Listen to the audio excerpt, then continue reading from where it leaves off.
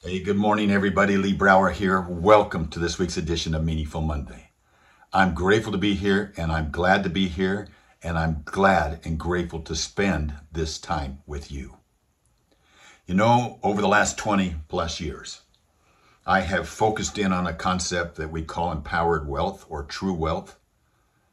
I think the genesis of it started prior to an opportunity where I had to sit on an airplane next to a woman whose husband managed real estate for one of the largest landholders in the United States.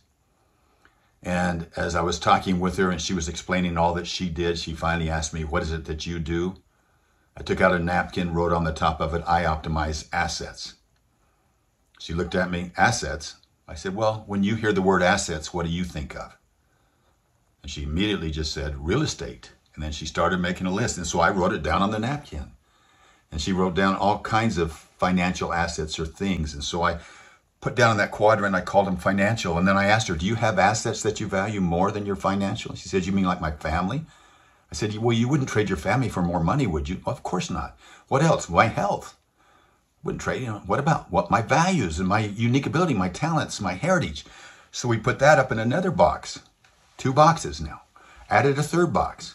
Third box was experiences. Would you exchange the wisdom that you've accumulated from all of your experiences, the memory, the loving, the feeling, and everything for more money? She said, "Of course not." And we made a list of experiential type things: reputation, education, bad experiences, good experiences, networks, etc. And then what about, would you want to be someone that when you left this earth, do you want to be known as someone who contributed more than you consumed or consumed more than you created? Do you want to be known as somebody who was entitled, or maybe someone that was empowered, that had gratitude in their heart with an outward mindset? She said, "Well, certainly the latter." I says, "We have 4 buckets here now. How many of these buckets would you like your children to have?" She said, "All of them." I says, "What if you couldn't give all of them? What if you could only give 3? Which one would you leave behind?"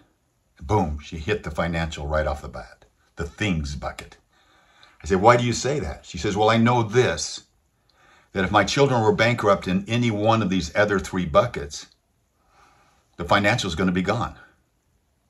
But if they're rich in each of the other 3 buckets, the financial is going to take care of itself."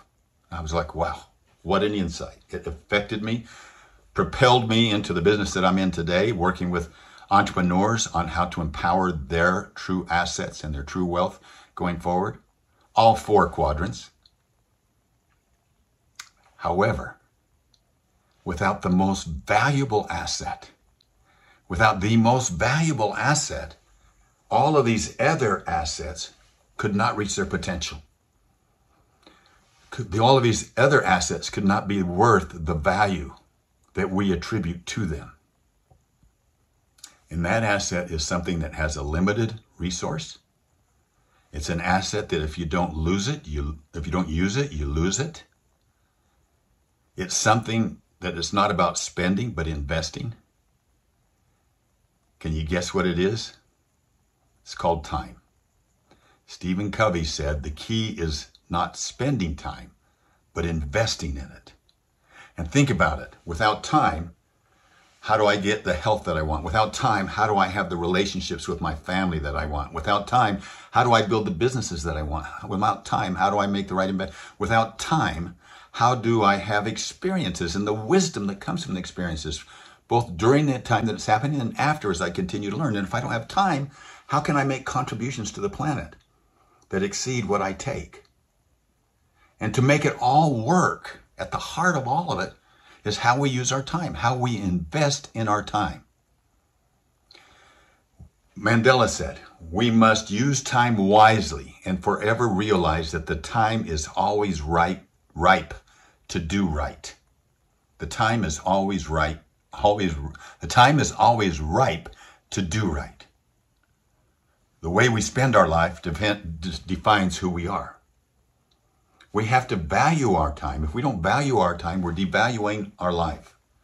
So top of my list now is my asset, and I'm going to value that asset. I'm going to take care of that asset. I'm going to invest wisely with that asset. I'm going to invest it in those things that I value most, starting right now. I'm not going to say anymore, I don't have time. I'm going to say I choose to use my time this way. I'm going to take control of those choices and the way that we use them. It's a great insight for me. It's really caused me to look differently.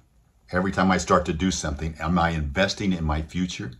Am I spending my time? Every choice I make, every minute I spend is either a deposit or a withdrawal from my future.